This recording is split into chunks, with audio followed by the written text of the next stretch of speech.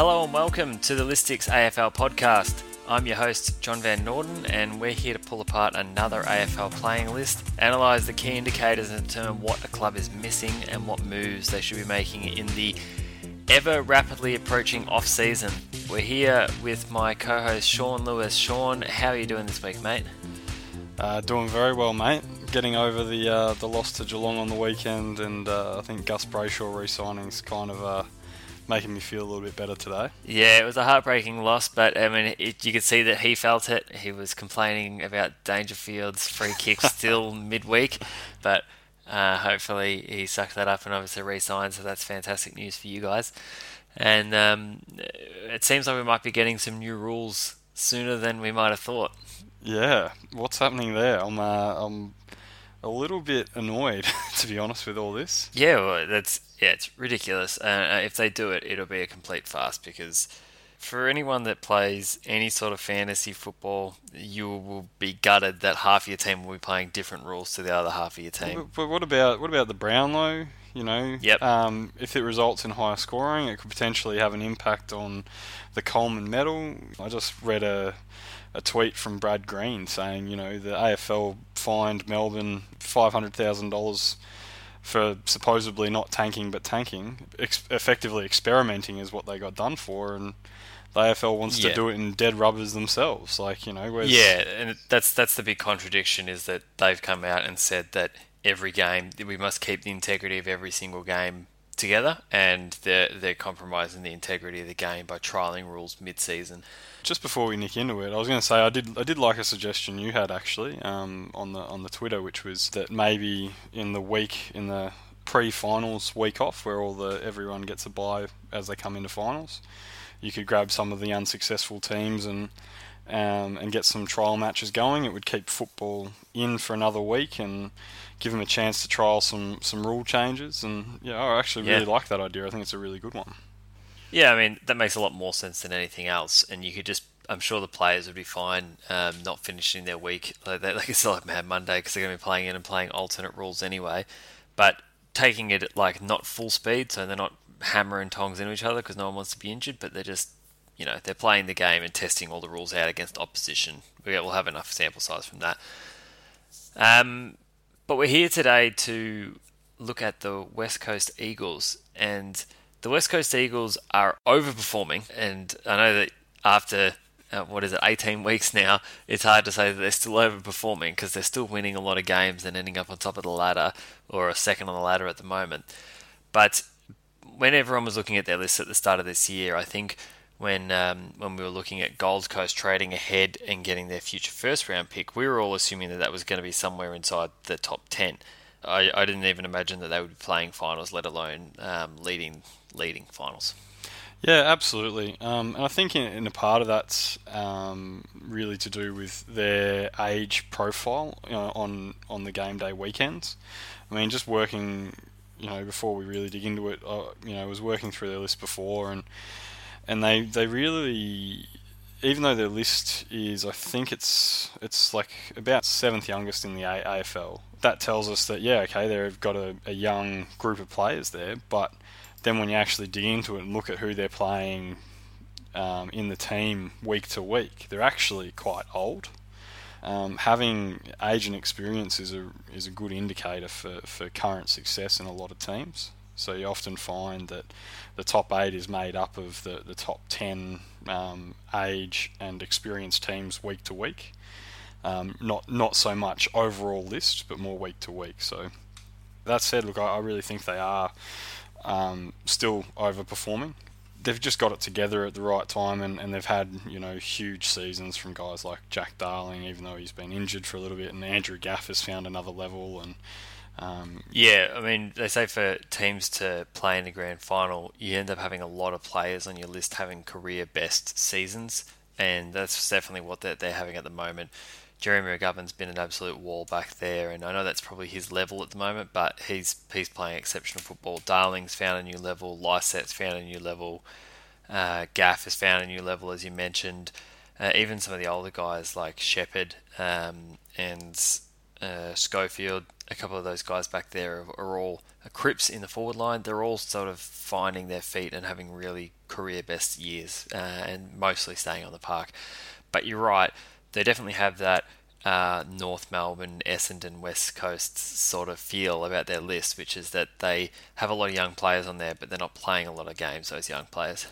Yeah, you're 100% right. And just to kind of give you an indication, we spoke a couple of weeks ago, last week with Essendon about them having a split between their bottom 22 players and their top 23 players in terms of how many games, and they were 93%, 7%, and West Coast is the same.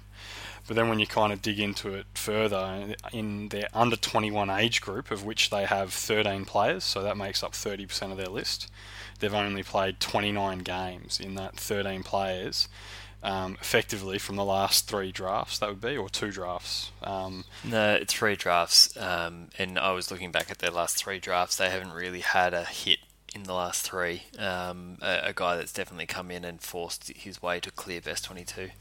Yeah, probably Jake Waterman might be the exception on that one.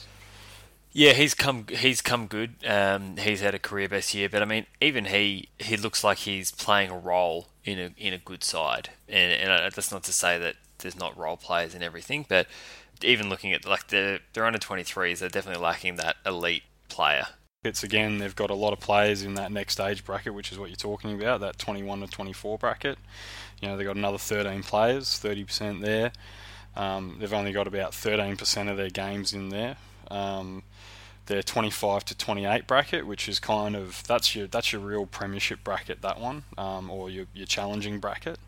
That's the, often those players have been in the system 8-9 years, and they're the ones who are really kind of driving you towards success. And they've got 20% or 10 players roughly, 22%, and they've got 35% of their games in that.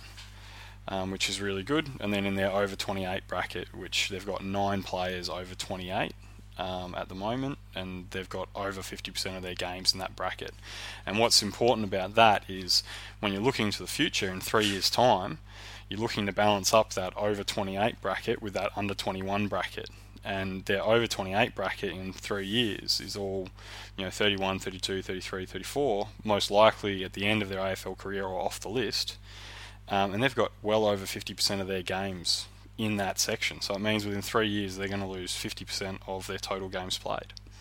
Yeah, they just don't have that elite sort of talent coming through. I mean, they made a really smart draft selection with Jared Brander last year to start preparing for life after Kennedy or one of their key backs. He can go either way. But Oscar Allen, he still fell into the second round. He was a Lark Medal winner, but they've had a Lark Medal winner in Sheed come into the side, and they don't always grow as much as some of the other players. They generally slide a little bit because they're already good. They don't have as much scope. So it's going to be hard, especially without a first-round draft pick. I mean, they're lucky that they're overperforming this year, because if they were sitting even just early in finals, sitting around 8th or 7th, and they didn't have a draft pick this year, I'd be worried to see what they were going to be looking like going forward. Yeah, absolutely. And I mean, look, I guess working through their list, as we've kind of just identified, they're very much built for now. Absolutely built for now. They've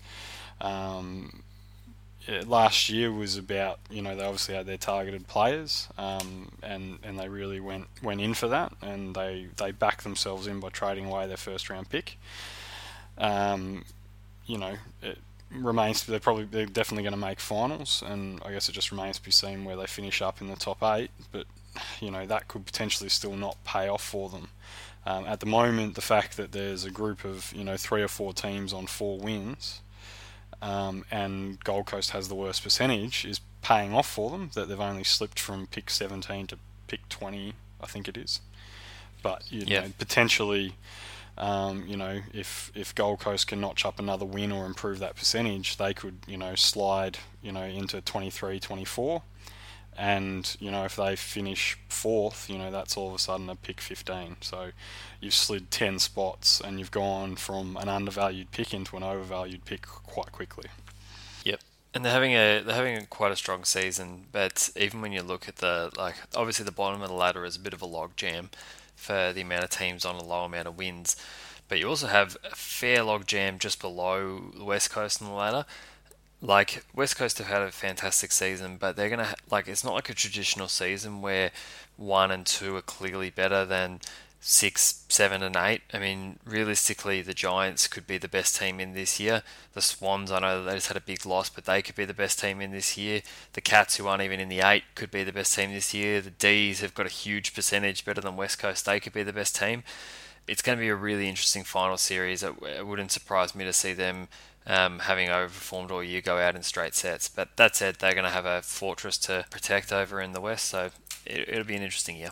And I guess now, if we look at their depth, trying to start looking as to what they need to cover.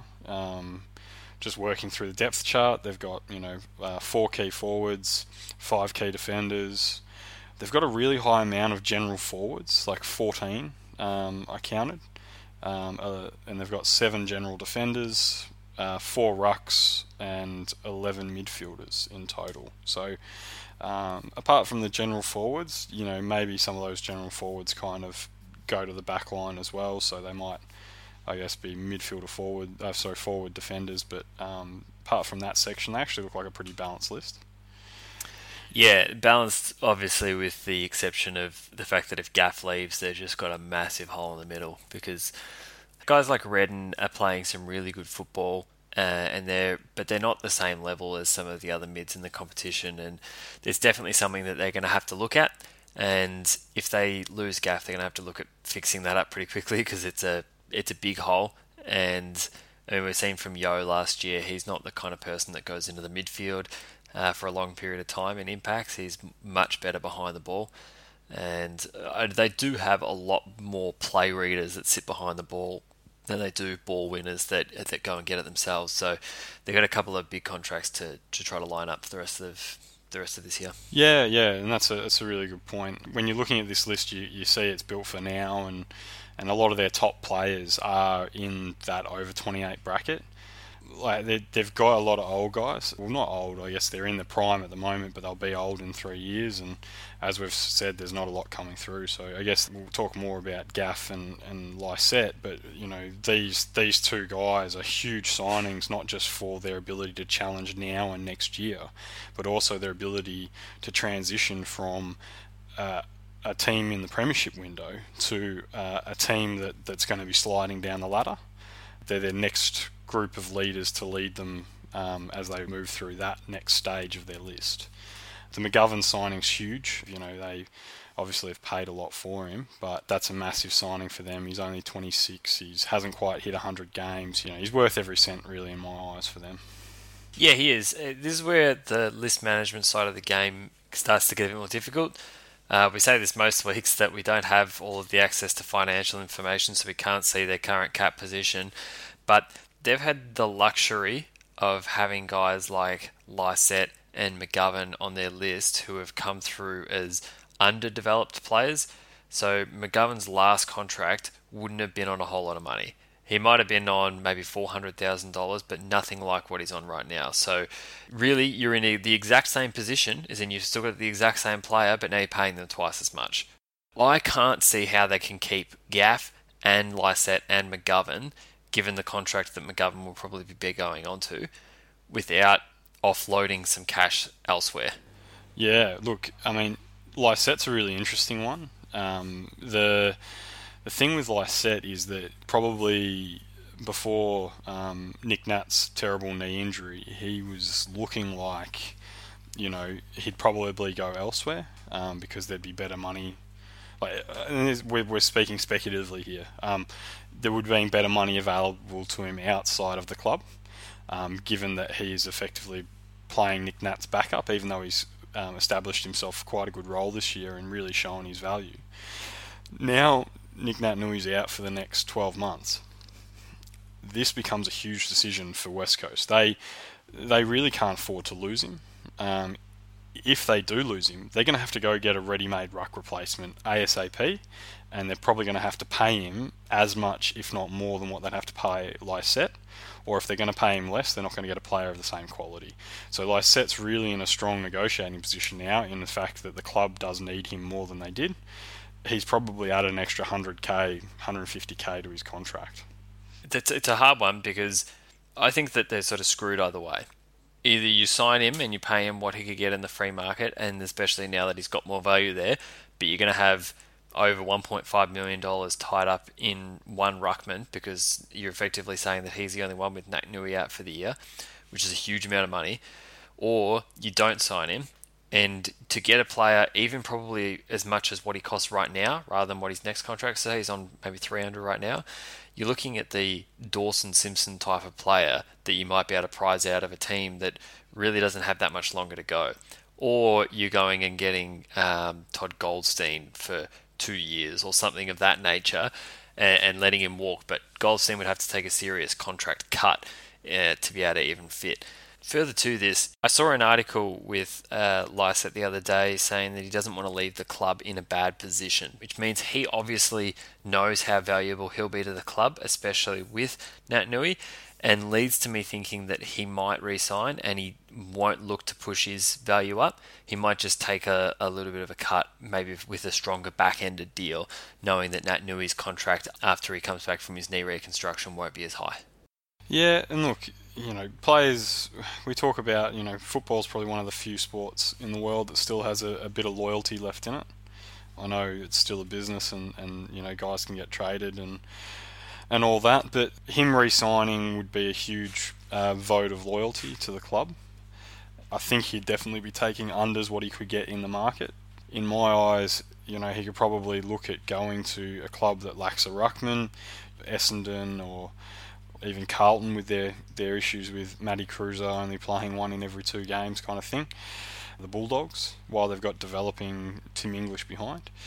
But really, it's his decision to make whether he goes for money or he stays loyal to the club.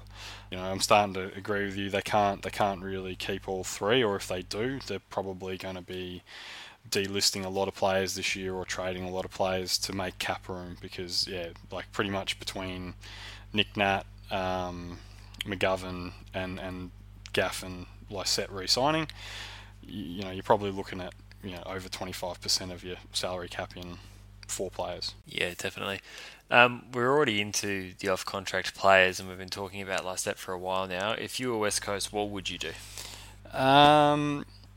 Well, given the Nick Nat injury, I'm keeping him. I'd be re-signing him, but I'd also be trying to keep Gaff.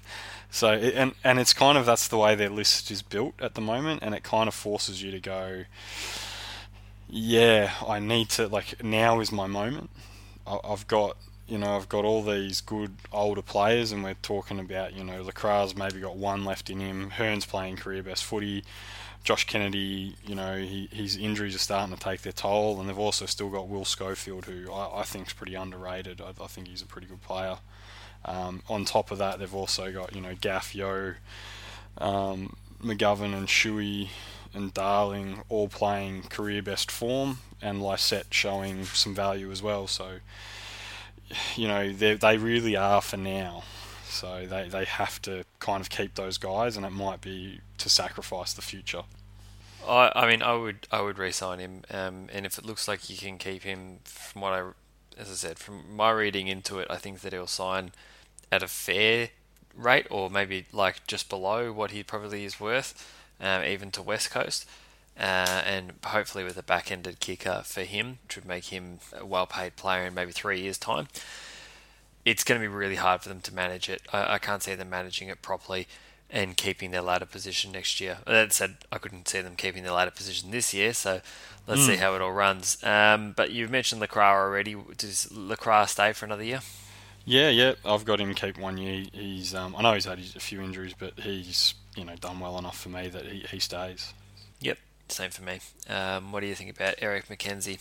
I always liked Eric McKenzie, but Adam Simpson, by not selecting him and him playing the waffle, kind of says to me he's probably going to get delisted. Yeah, he's been in the club for he's over 30 now, so I'd say that there's could be one of his last opportunities. I would delist him though. Yeah, look, to be honest, like a club looking for, I know you and I were texting about this today, clubs looking for kind of experience in the back line. Guys like Eric McKenzie and Heath Grundy, they're probably two players that you could get in. They'd definitely lift the quality of their back line immediately, and they'd also add some leadership, strong leadership from good clubs if you could convince them to come across and maybe look at a coaching role or something down the track. Yeah, and just for everybody listening, Sean and I are that sad that all we talk about in our text messages is potential trades and drafting moves this far out from the draft. It's literally our obsession, so we've thought about all of these trades a lot of times over. But I'm going to say delist him, and I'm not saying that he's a completely spent force. I just don't see him getting another gig. Gaff. Obviously, you want to keep him because the kid's a gun, but you're going to have to pay. And given that they're going to have to pay for a couple of players this year, I feel like Gaff is the one that gets squeezed out. I feel given Nick Nat's injury, you're spot on. With Ruckman, sometimes it's the better the devil you know than the one you don't.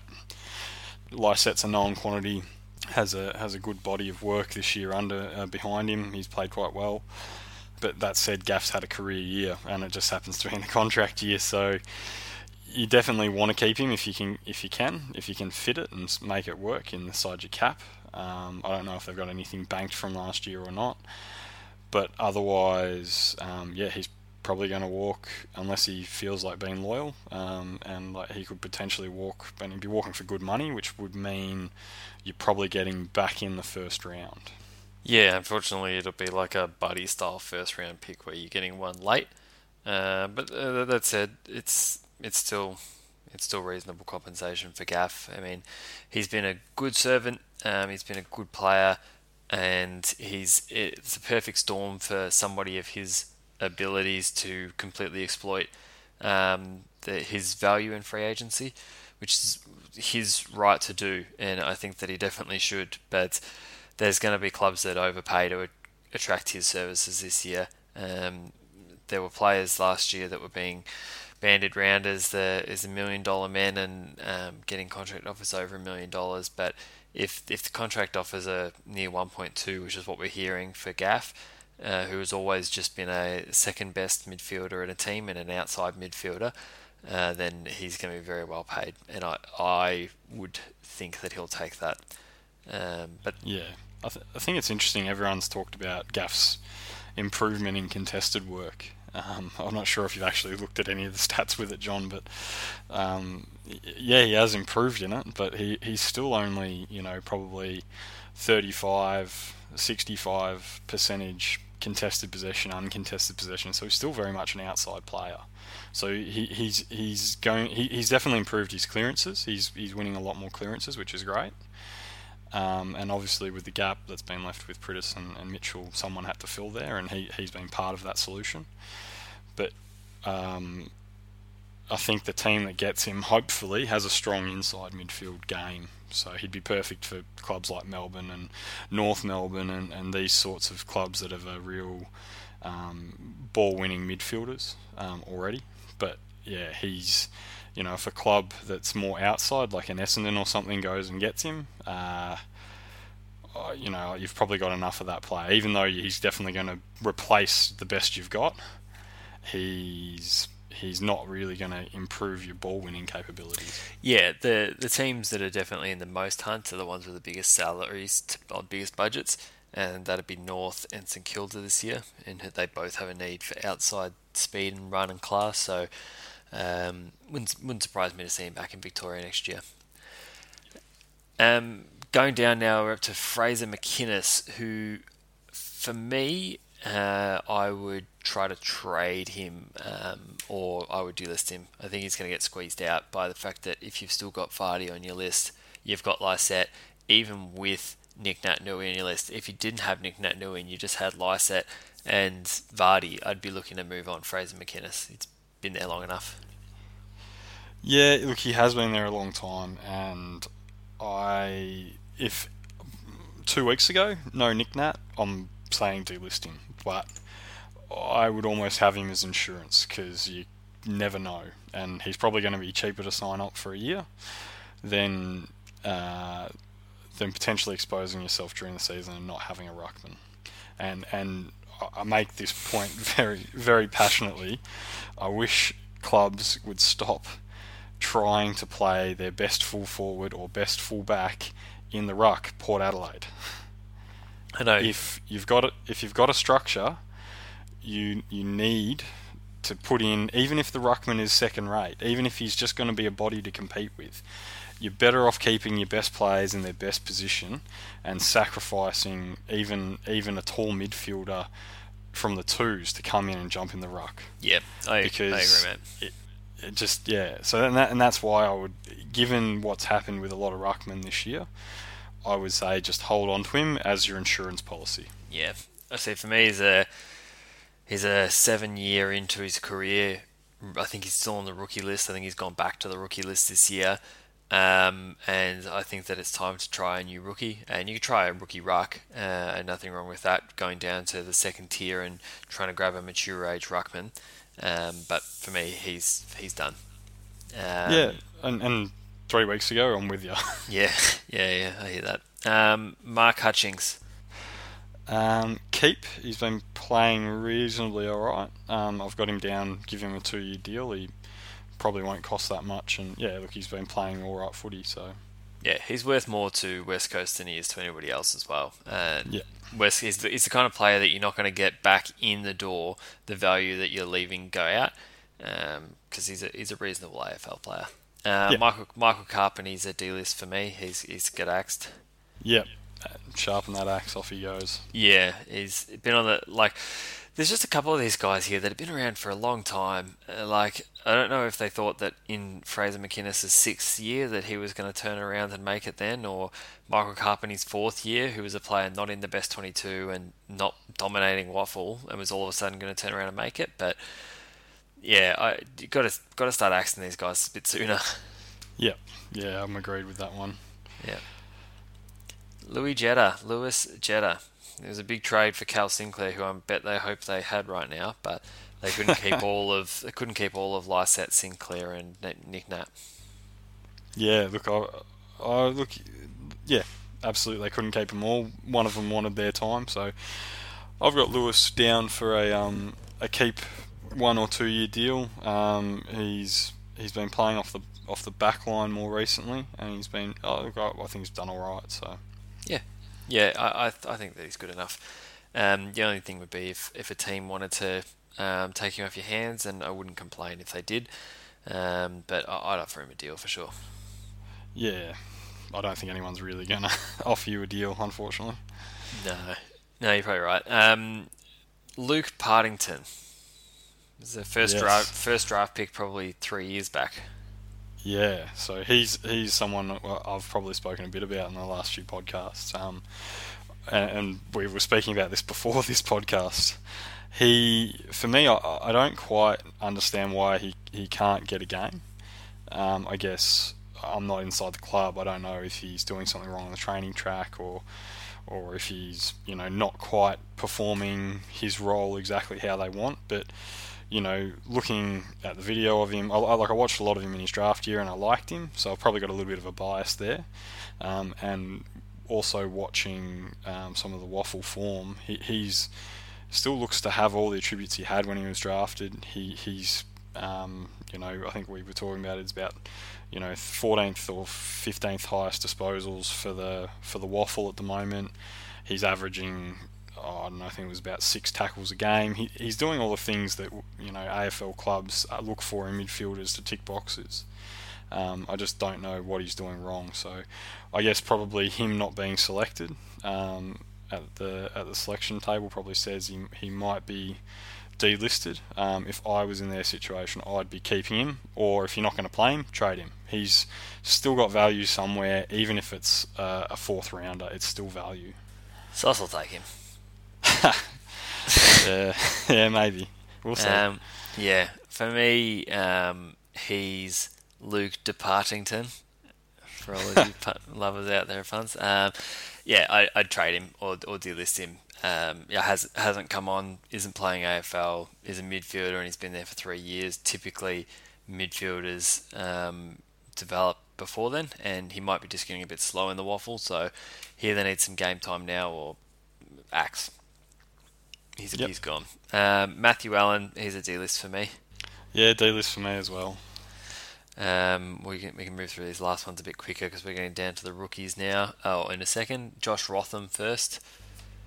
Yeah, so I've got him as a keep for 1 year, he at least, maybe two. He's a young key defender. They take typically longer. I guess probably the preface with this is a lot like North. A lot of these younger guys, so the less than 3 years on the list, so Partington, Allen, these guys, we haven't seen a lot of them on exposed form because they've barely played any AFL. Yeah, and yeah, so the assumption is from looking at their waffle numbers and everything we can see from the outside, they're gone. But I mean, given how many guys they've got on their list that have been there for 7 years and not playing AFL, he might get a 3-year deal. Looking down to Taria Bayok, I would re-rookie him for a year. Yeah, I'm the same. His numbers look pretty good in the waffle, and what vision I could find of him doesn't look too bad. So, maybe, he's a real speculative one, but, that's what the rookie list is for. Yeah, it's the same with Alango, who I would re-rookie as well. Developing ruck, you can give him a couple of years. Yeah, absolutely. List, though. Yeah, Alango was a Northern Territory guy, I think. He came on late. Huge vertical leap. Yeah, he's. You got to give him a bit of time, maybe three years, but who knows. Callan England is a D list for me. Hasn't shown anything. Yeah, look, he's 180 centimetres, 73 kilos, so he's quite small, and he really looks like he's struggling at the waffle level. I would say you've rolled the dice, but he's probably a D list. Yeah. I mean, he's a D list for me as well. And there's nothing to say that these guys that are struggling and a bit young, when they're playing in the second tier leagues, aren't going to make it.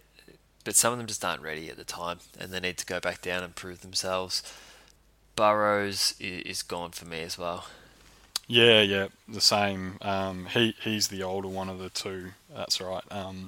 So he's almost 20, 188 centimetre forward, 80 kilos.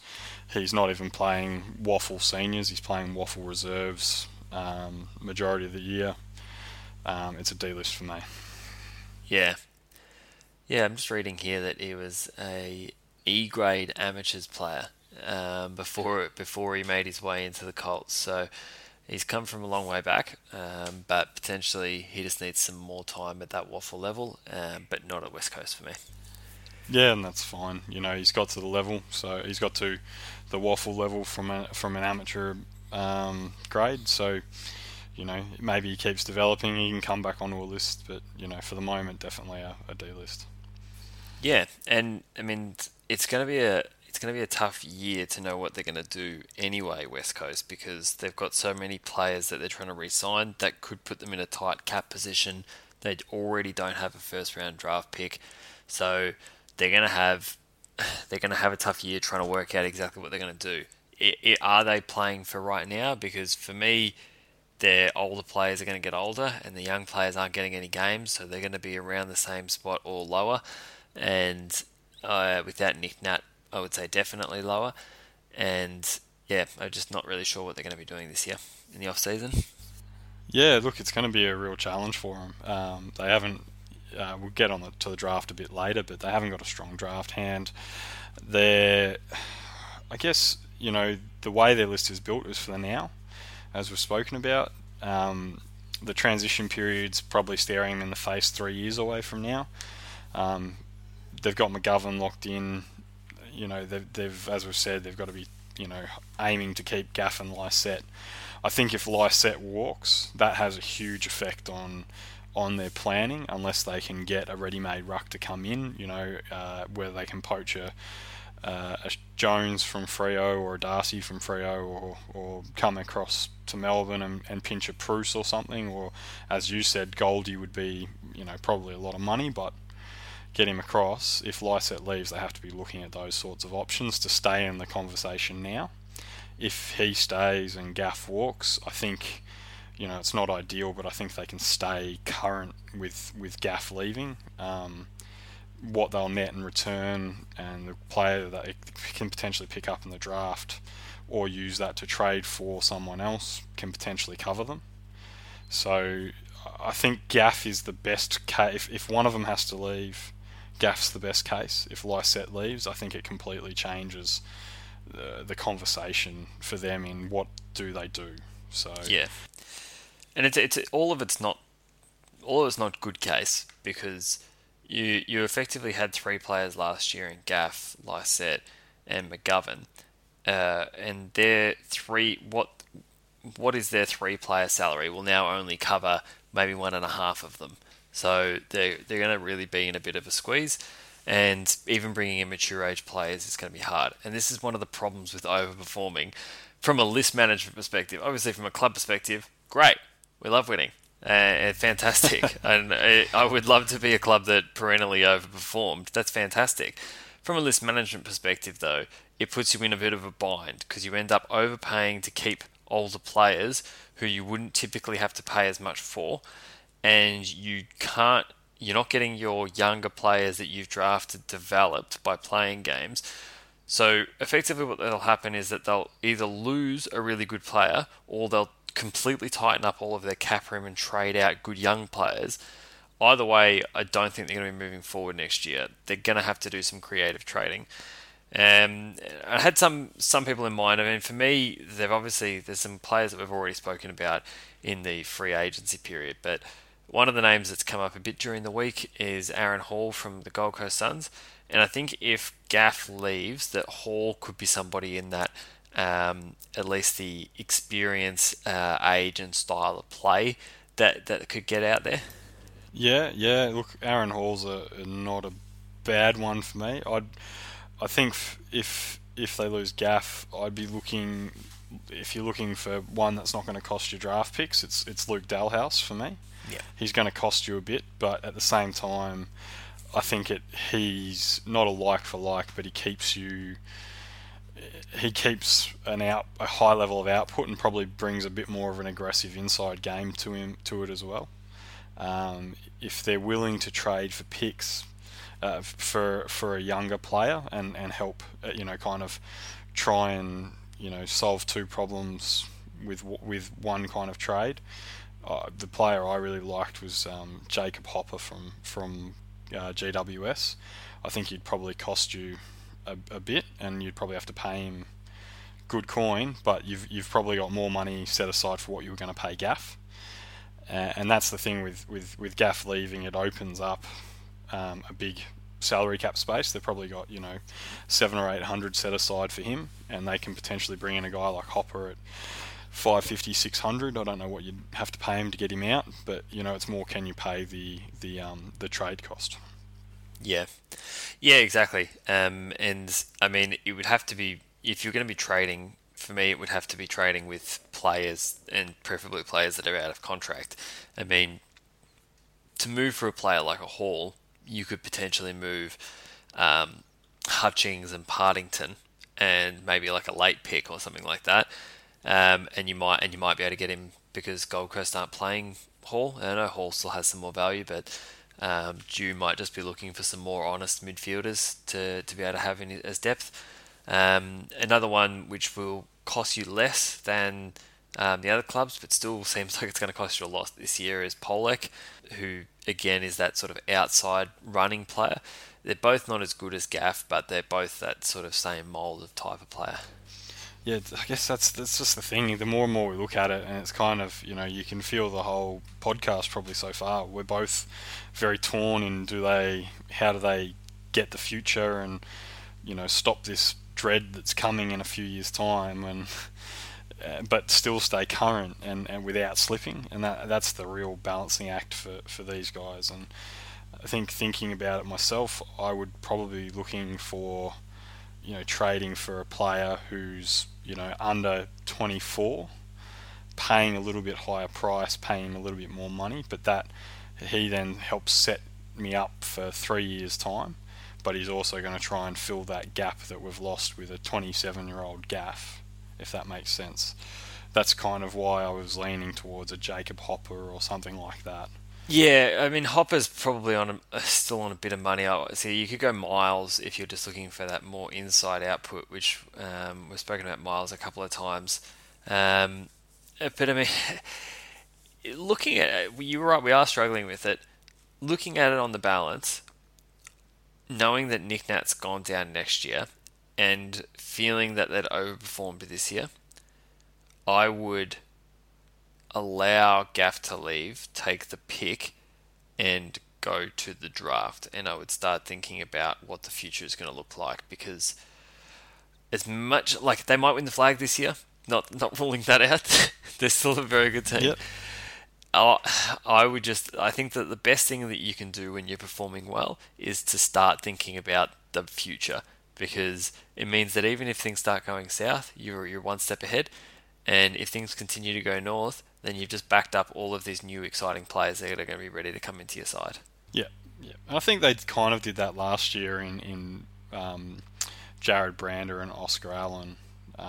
They definitely they obviously Gold Coast had a bunch of second round picks last year in what was considered a weaker draft than this year, and they were able to bundle those up and do a bit of creative trading. So last year that trade, which was effectively this year's first rounder, that pick 17, they traded for pick 21, which was Oscar Allen, pick 26, Liam Ryan, excellent draft selections, and pick 38, Jack Petrocelli, who's, he could make it, might not, very, very fast, very attacking forward.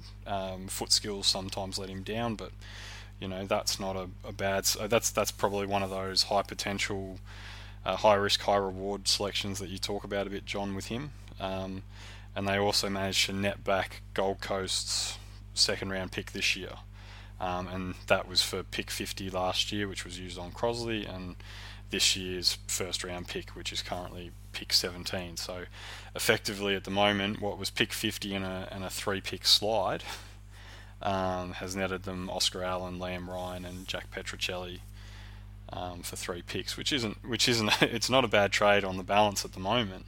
But like we said, by the end of the year, that could look very different. It could be a 10, 15, or maybe not 15, it could be 10 position slide, which makes that a little bit more back towards Gold Coast favour.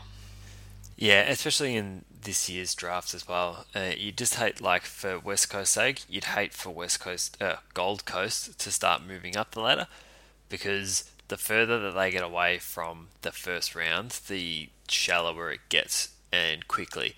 There's still a lot of good players around, and I think just looking at their current draft picks, obviously they traded out that first round pick in this year's draft. They got in 20 and they have 34, which is their own pick. They traded out their third round pick for Brandon Archie, which doesn't look to be working out just yet, but we'll see how that plays out in time. And in the fourth round they hold 65 and 71. And just looking at that, as we said, it's not that strong, but at around the 20 mark, you could potentially see some of the West Australian boys in Hill, Stack and English, probably more Hill and Stack. They might be looking at those guys. Otherwise, if you had someone sneak through in like a Caldwell type, I think that he would be really good as a long-term Shuey replacement. Yeah, all good choices for me as well. I also had down here probably my new Smoky favourite, who's probably not as much as a Smoky anymore, in O'Halloran. Not really sure where he kind of fits on the board at the moment. Possibly a Bytel or a Dersma, I'm not really sure. But again, like we kind of said, at pick 20, we're really being quite speculative with these picks, because I think we've just thrown up the better part of 8 names. Yeah, and they could hate all of them. And these 8 names could all be gone as well. So, yeah, exactly. But the quality's there at pick 20. If that becomes pick 25, then you're probably only looking at potentially maybe 2 of these names slipping through to that pick. Yeah, you're right, and that's where you're starting to get into dangerous territory. But if you get a compensation pick for Gaff, it potentially offsets that. And then hopefully with one of the later picks, they'll be able to match a bid for Jared Cameron, who's the brother of Charlie.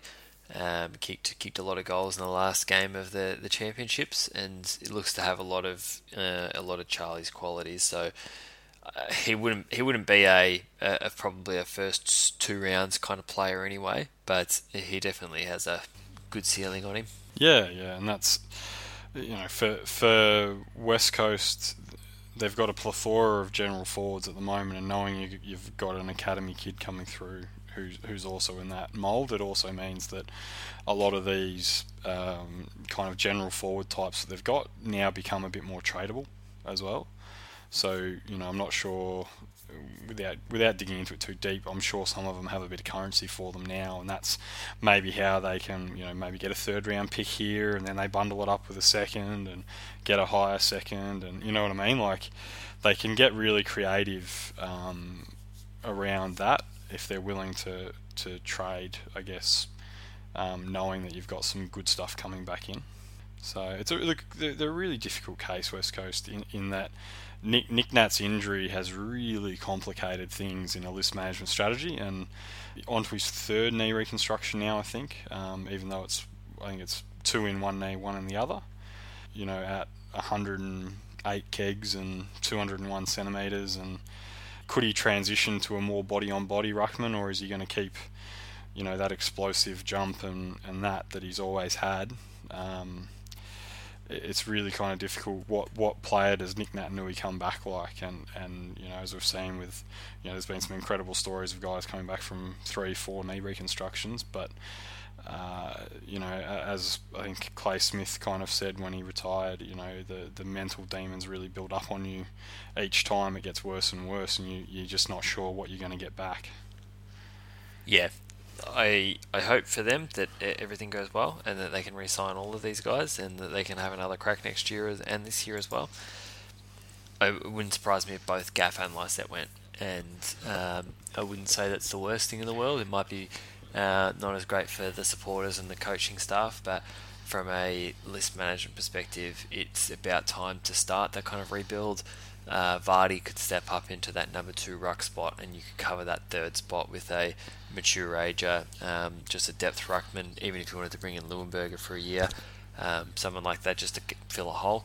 But it allows you to start planning for what the future is actually going to look like without these guys. Yeah, and like you've just said, though, if the 2 of them walk, it's not the end of the world, I guess, for them. Yeah, they'll probably get back for Gaff. They'll get the selection after their 1st round selection, which, let's say for argument's sake, the ladder stays the same. That'll mean, even though they've traded away pick 17, it means they'll get a pick at pick 18, and Lysette would likely be walking on good money, and I wouldn't be surprised to see them get either a 2nd round. Do they do the mid? They don't do the mid picks anymore, do they? It's just either after your pick or the end, isn't it? Yep. So the compensation form. Sorry, I'd say a 2nd round pick for Lysette. Yeah, well, the way the formula works that no one understands would mean I would think they'd probably either get an end of 1st round selection, which would be that pick 19, 20 kind of area, or they'd end up with one after their 2nd round, which would be 30, 34-ish.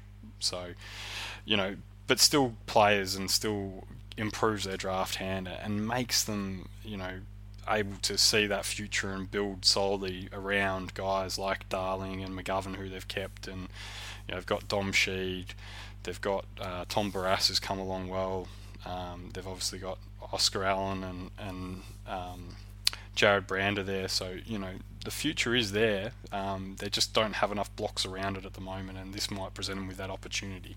Yep. Was that your final words, or have you got some final words for us before we go? Yeah, look, probably the biggest thing for me is looking at their profile. If they keep not putting games into their younger guys, they're going to walk. Tom Mitchell's walked, JPK's walked. What happens to the younger guys? If they don't put game time into Jared Brander, and he's a Victorian boy, probably more than happy to come back home if he's not getting a game. So I think whatever their strategy is going forward, they need to start making room in their side for the younger guys to get a bit of game time, so you can know if they're good enough or not. But overall, their whole draft and trade period all depends on Lysette and Gaff and what they do. They stay, they have to have a really clear strategy about what that means. One of them goes, what does that mean? Both of them go, what does that mean? They need to have the 3 clear strategy, or 4, depending on which one leaves, set up and ready to go. They need to stick to it and follow it. They haven't got room to sit on the fence, not with the age profile they've got and the age of their list in general. So just my final words is be clear on where you're heading based on the decisions that are made. Yeah, and for me, this is probably one of the finer arts of list management, but they've ended up with 3 players, all best 10 in their side, all 26 years of age, at the exact same time out of contract, which is a bad spot for them to have ended up in. And they're only in this bind with McGovern, Gaff, and Lysette, because either Gaff wants to go home, and we're always going to be in this position, but probably more likely because they've already got some large contracts on their books, and they haven't been able to front end any money, like bringing in guys like Mitchell last year, who would have been on at least a bit more money than a rookie, has meant that they've delayed falling down the ladder, but they have also potentially put themselves in a slightly dangerous position. They've been able to retain McGovern, but with another, like as I said, 3 26-year-olds all at the prime of their game, you're ripe for the picking. And I think that you've just got to accept the position you're in and try to structure the contracts a bit better next time, so it doesn't end up all finishing at this time. And that's it for another week. Thank you so much for listening, guys. We did top over 500 listens for the month. I think we're past 600 now, which is awesome. We never imagined we would have such a fantastic first month, and I just want to say thanks to all of you, for everyone that's connecting with us on Twitter. Keep up with the chat that we're having every single day. You can catch us at Listix AFL, and we're on every form of media, and always happy to chat. So reach out to us, and we look forward to talking to you soon and talking more footy. Thank you very much. Thanks, guys. Thanks for listening. Thanks, Sean. Thanks, John. Thanks, mate. See ya.